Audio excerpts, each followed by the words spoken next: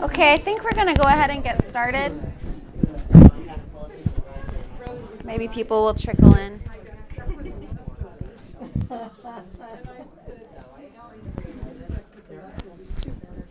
Okay, well, we're going to go ahead and get started.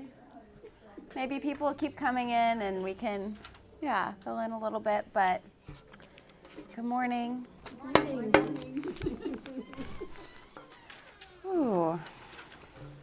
I'm Amanda, for those of you who don't know. I get to talk through Chapter 10, Engaging Relationships, which is interesting for me because it's about when things are broken a little bit in the body, and that is not my strong suit. I am so afraid of that kind of thing. So this has been really good and very stretching for me, and I'm excited to talk to you guys about it. But let's go ahead and open up with prayer, and then we can get started.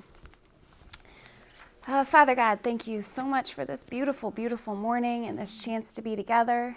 Lord, I just ask that you calm my heart and everybody's hearts, help distractions to melt away, and Lord, let us just learn how to handle emotions in a way that makes you happy and makes you smile, and let all that we do, Lord, just be glorifying to you. We love you, and it's in your name we pray.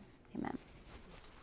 Okay, so the last time I was up here, I was covering Chapter 5, and I think I used the word excited like 15 times because it was exciting to me. I like to talk about the super cool ways God uses to connect us to each other, and then I got to talk about the command to love each other well. That's just a fun, exciting thing to do.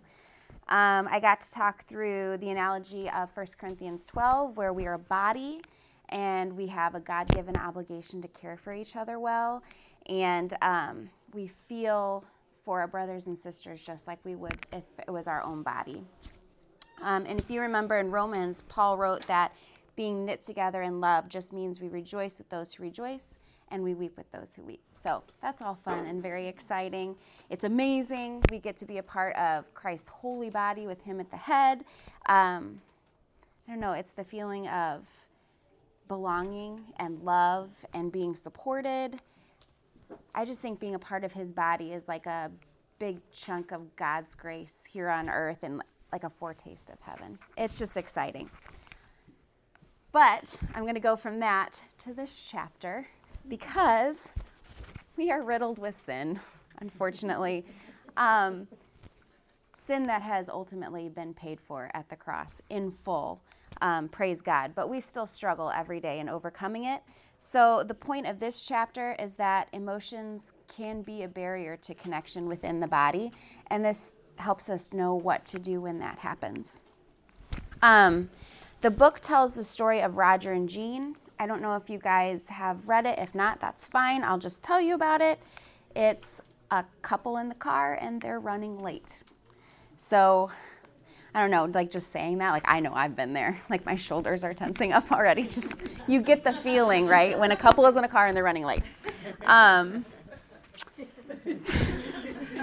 that it happened this morning or anything. It's totally fine.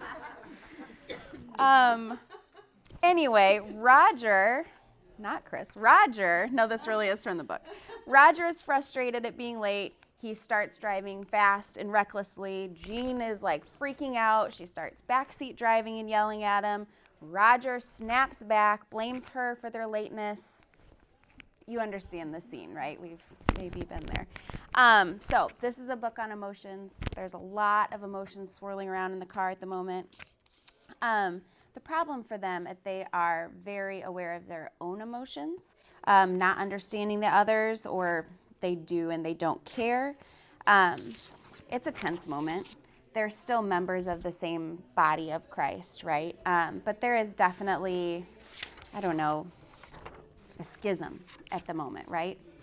And maybe it's not just a verbal spar with your spouse. Maybe it's a disagreement with your children. Maybe it's one-sided. Someone hurt your feelings. They don't know you're upset. Maybe you're grieving really hard and someone can't understand where you're coming from. Maybe it's a misunderstanding with a brother or sister at church. Have you guys been in a place where emotions create conflict? Yeah, I mean, we all have, right?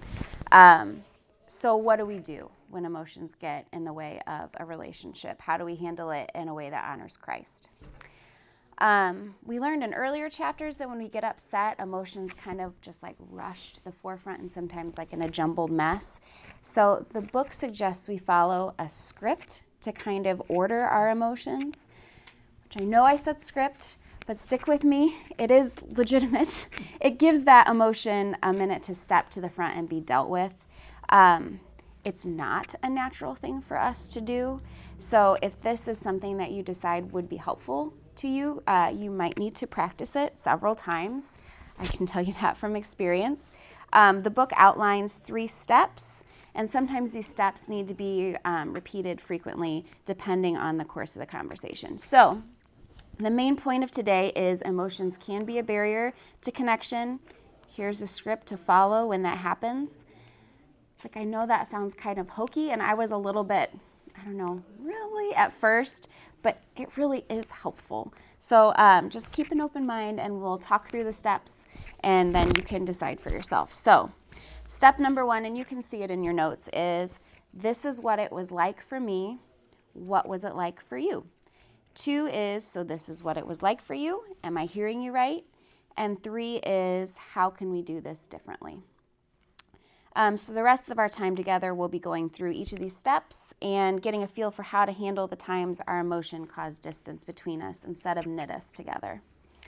It may be helpful for you to think through a specific time when emotions caused a separation as we go through these steps. Maybe not with like just the other person in mind, like they were totally wrong and I wasn't, right? We want to take the log out of our own eye before we take the speck out of our brother's. But it just might help to have something specific in your head as we go through these steps. So step 1, this is what it was like for me. What was it like for you? I have found that this is the hardest step by far. When something happens, it's not my first step to like think, really. It's just like a knee-jerk reaction for me. And I think it takes a lot of self-control to fight that onslaught of emotion that initially happens when you have a conflict, typically anger. To choose to de-escalate does not often come natural to us. But thankfully, I think God likes to help us obey him. So this is where prayer is absolutely tantamount. And you can think about like what Christy taught us last week. God is there for us. He wants us to call on him. So call on him, right? I do believe that he helps you. If you take a minute and are able to call on him in prayer, he helps you handle it in a way that makes him happy. And I wouldn't wait until that moment. I also found, I don't know, this chapter was really good for me, writing it a couple weeks ago. I've had to practice a lot of it. Pray. That sounds bad. My kids are driving me a little crazy. Pray ahead of time. I have found that to be very helpful too. Like, I'm not just waiting until the minute when I'm angry. If I'm in prayer ahead of time, like, Lord, when this happens or when something comes next, please help me to calm down and take that step. That has just been really helpful to be in constant prayer over it. So the book says, and I'm quoting, the first step is essentially an invitation to disclose and connect through your own vulnerability. You are leading the way. So we're starting with being vulnerable, which is scary, but it's effective and it's good. So if we go back to Roger and Jean in the car, Roger might say, and I'm just going to quote the book again because I tried to come up with examples and theirs was better. So he said, when we left the house, I felt like you were angry with me and I didn't want to be criticized. I wanted you to know I was upset, but I was so angry I didn't know what to say, and so I just retreated and got quiet. I'm sorry. I don't want there to be an icy silence between us. I want to be close to you. Can we talk about it? That's pretty great, right? It's pretty great. He starts with what it felt like for him. He didn't sugarcoat how he felt, like, oh, he was honest. He was honest with how he felt, but he didn't do it in like an accusatory manner towards Jean. He took responsibility for not knowing how to handle his emotions. He ended with vulnerability and olive branch, and then invites her to share how she feels. So when we do that, when we invite someone to share how they feel, make sure that you're listening with empathy and sincerity, like not just to like sit back and think while they're talking, okay, how am I going to counter that? And this is my next attack and things like that. Not that you guys would ever do that, but to actually listen and try to understand where they're coming from, even if you're upset or you don't agree. It just seems to work better than like, Jean, you were being like super annoying. What was it like for you? That's probably not going to be super effective in the next part. Vulnerability is scary. It's opening our hearts up to the person that we're in conflict with and then allowing them an opportunity to hurt you. And they sometimes take that opportunity, honestly. But keep trying. I found that like when I repeat step one a little bit, and continue to repeat, depending on which one I'm talking to, it does eventually get there. You just have to kind of put yourself second in this particular type. Another thing is taking ownership for any part of the disagreement can feel like defeat. And sometimes in an argument, again, depending on who you're talking to, you just really want to win. But when we lean into being competitive instead of valuing the oneness, the pain is deeper and longer. That's understandable. And as a quick disclaimer, I very much believe in everything I'm telling you guys. I am not great at it. I am a sinner who is working some days harder than others to overcome it. I have anger and competitiveness for sure. For example, I was in the middle of writing this lesson a couple weeks ago, and one of my children, the one who knows how to push like literally every single button I have, just started up with me. And I was frustrated. I was working and I was interrupted by bad behavior, and I totally let that frustration lead the entire interaction. I didn't follow step one like even a little bit. I handled it poorly and then sat back down at my computer to write this lesson and started rereading, where I had been at, and then I just had to laugh because I didn't follow this advice at all, and it ended terribly. But God is really good at showing me and all of us how much we need Him to do anything well and how poorly we do things when we're just relying on our own strength. And I just want to be vulnerable with the fact that I am very, very far from perfect, and I'm working on it. And I'm telling you, through these steps and being in prayer before and during and after the conflict, it really has helped me move from being in a place of being competitive and letting anger lead and wanting to win, and more into desiring unity and peace and figuring this out in a God-honoring way. Again, I am not perfect at it, but letting prayer lead and letting a desire for honoring God lead really has helped a lot. So that's my encouragement to you. Like, I know it's a script, but it's a really good script. It's a really good way to order our emotions and our thoughts. That was just step one. Let's move on to step two. I'll not talk as much, I promise. So the next step is the summary step, where we say, so this is what it was like for you. Am I hearing you right? This is where we're summarizing from our loved one's perspective in our own words so that the other person feels heard and understood. I think this is a really Christ-like step, actually. We have this unbelievable gift of a high priest who's able to sympathize with our weaknesses. That's in Hebrews 4:15, because he came down and walked in our humanity. So when we remember like how much Christ did for us and gave up to walk in our shoes, I think we can do that one for our loved ones too. We can try to understand where they're coming from. When we're restating the other's position, do so charitably. It establishes credibility, trust, love for the other person, a true desire to understand them. But if there's something false in the other's perspective, it's really hard. Again, speaking from a little life lesson here, it's really hard not to point that out and say, no, you're wrong, and let me tell you why you're wrong in your perspective. The book suggests, which is good, that your summary doesn't need to include an endorsement of their words or an evaluation of their words. You can say, if that's how you heard what I said, I completely understand why you said what you did. I don't want you to feel that way. I'm committed to doing what I can. I care that you feel hurt. That's pretty good, isn't it? We aren't necessarily agreeing if it truly is an incorrect view, but we're showing that we genuinely care about the person's experience. And finishing this step with the question, am I hearing you right? It just signals that you really want to understand the other person. And I think that goes a long way when you're in a discussion. And then the final step is, how can we do this differently? So let's go back to Roger and Jean. Let's suppose they followed the steps. Jean heard Roger's frustration about running late. She owns how she contributed to that. Roger hears how his anger and aggressive driving was scary and frustrating to Jean, and both acknowledge their sin, repent, and ask for forgiveness. Yay. Peace restored. I don't know. When I get to that part, sometimes in conflicts that I've had, that's where I would end, right? We made it through, we love each other, let's go get some dinner and move on. And I was surprised that the book challenged that notion, and it's right. It's rightfully so. It posits that love and wisdom require us to look ahead and see how can we make this less likely to happen again between us.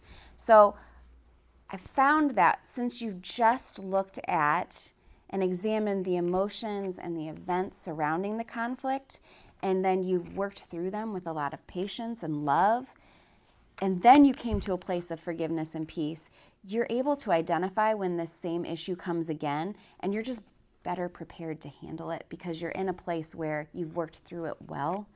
And again, that just takes prayer, right? We can't do anything without God, and prayer plus diligent practice can equal less division in the body when our emotions cause this disruption. I don't think there's a lot of answers for this particular step. I think it depends on each situation.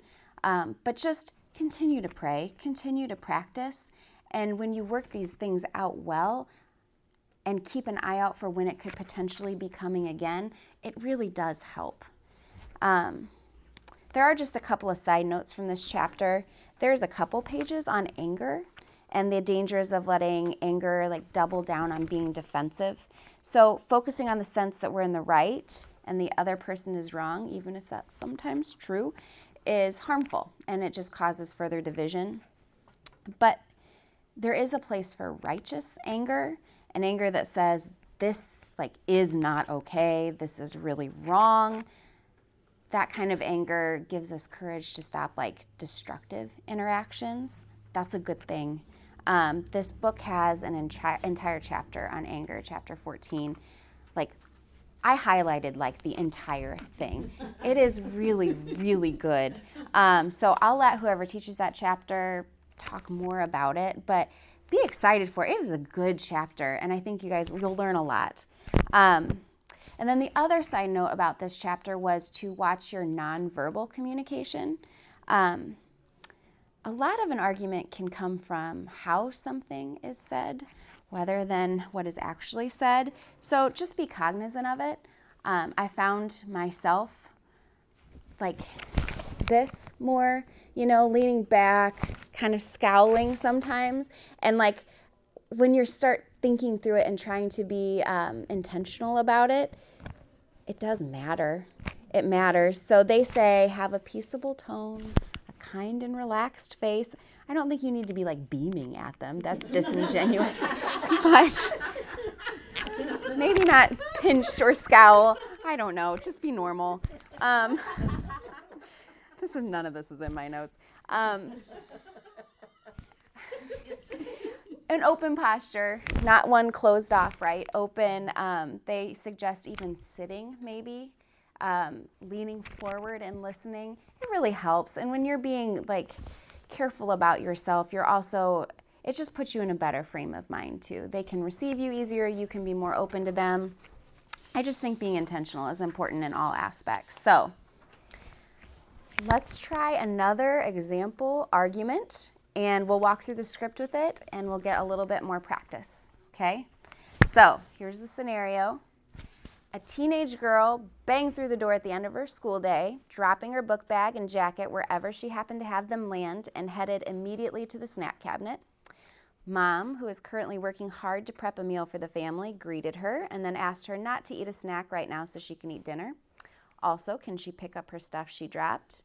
Daughter whirls around and screams, "Get off my back, I just want to relax," and storms upstairs. Mom follows after, furious at being spoken to like that, and yells that she's grounded from her phone. Emotions are high, there are several swirling around, and they are definitely causing division in the relationship. So, what's step one? It's on your notes. Hey, yes, that's not what I was looking for, but that's right. Good job, Kayla. Yes. Pray. Absolutely. That will come in there, though. Very good. You don't have cameras at my house, do you? I didn't write any of this from personal experience. It's fine. This has been a very humbling chapter for me. This is what it was like for me. What was it like for you, right?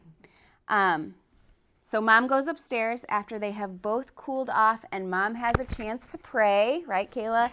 And consider which emotions she's feeling and why. Like, we're not throwing away the rest of this book. Like, all of that stuff is feeding into this. It's looking at your emotions. It's figuring out your motivations. It's all of that things as well. But this often takes a minute. So once you've done that, she's cooled down. She sat down on her daughter's bed and then says, "When you came home, I was tired from picking up the house all day and making dinner. When you came in and threw your stuff down and yelled at me, I was hurt, felt disrespected, and reacted with anger. I don't want there to be anger or disobedience between us. Can we talk about it? I would like to hear what it was like for you." The daughter explains that she had a hard day, her friends were cruel, her test was hard, and she just wanted to be left alone. Does that sound about right?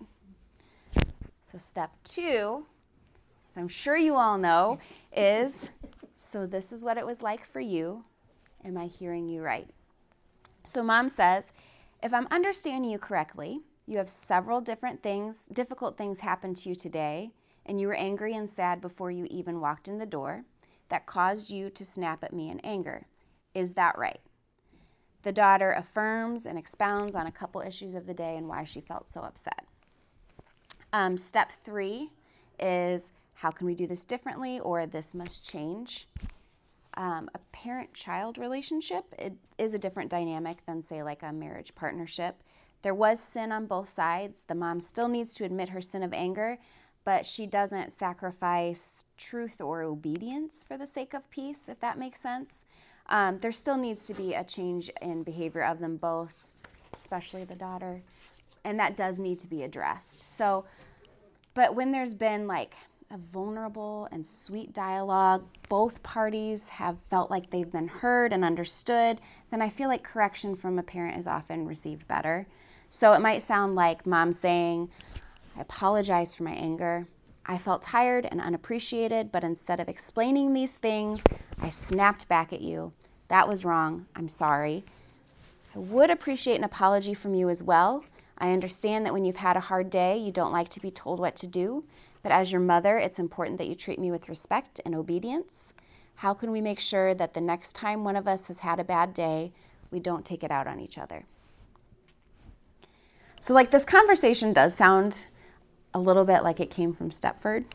I mean, honestly, often like real life and real teenagers, while I do not have them yet, I feel as though this is not going to go that smoothly necessarily. Or, and again, if that it doesn't apply to you, a coworker, a spouse, a friend, I think as you learn to walk through the script, a lot of times, again, you'll have to repeat different steps because someone isn't maybe cooperative or hasn't had enough time to think through their emotions or cool down.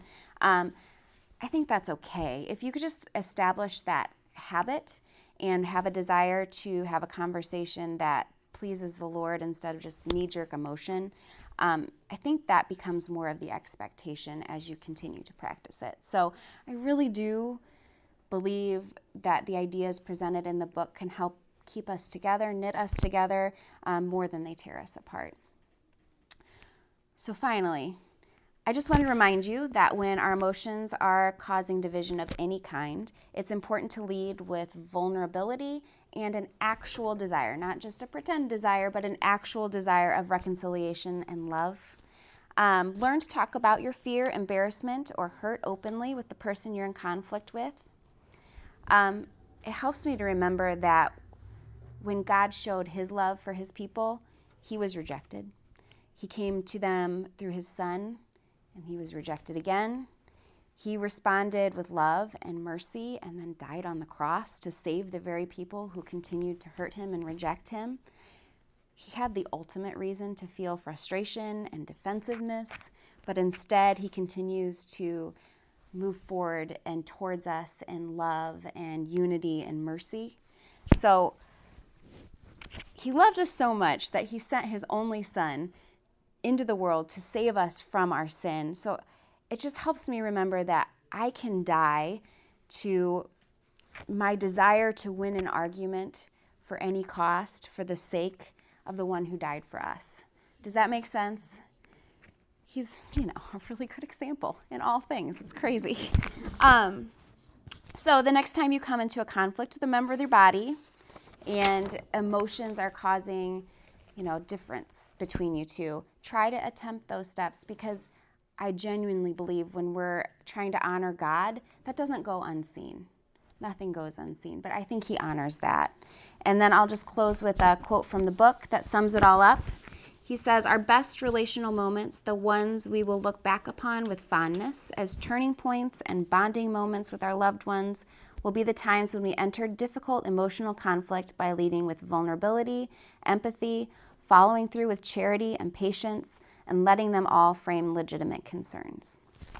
So, I hope you don't have to practice it today, but we're all sinful humans walking around together, so you may very well have an opportunity, but just don't forget to ask God for help, because he does. He helps you. So, like I stated, I don't know where the groups are. I know my group is back there, so. I'll be on this side. Okay. And how many people do we have? Do we want to just do 2 groups? What do you think? Or is that too big? That's fine. But 12, 13 people. Okay. Probably just 2 groups. That's fine. 2 groups. Yeah. Yeah, I'll be back there and Christy will be here. Okay, thanks.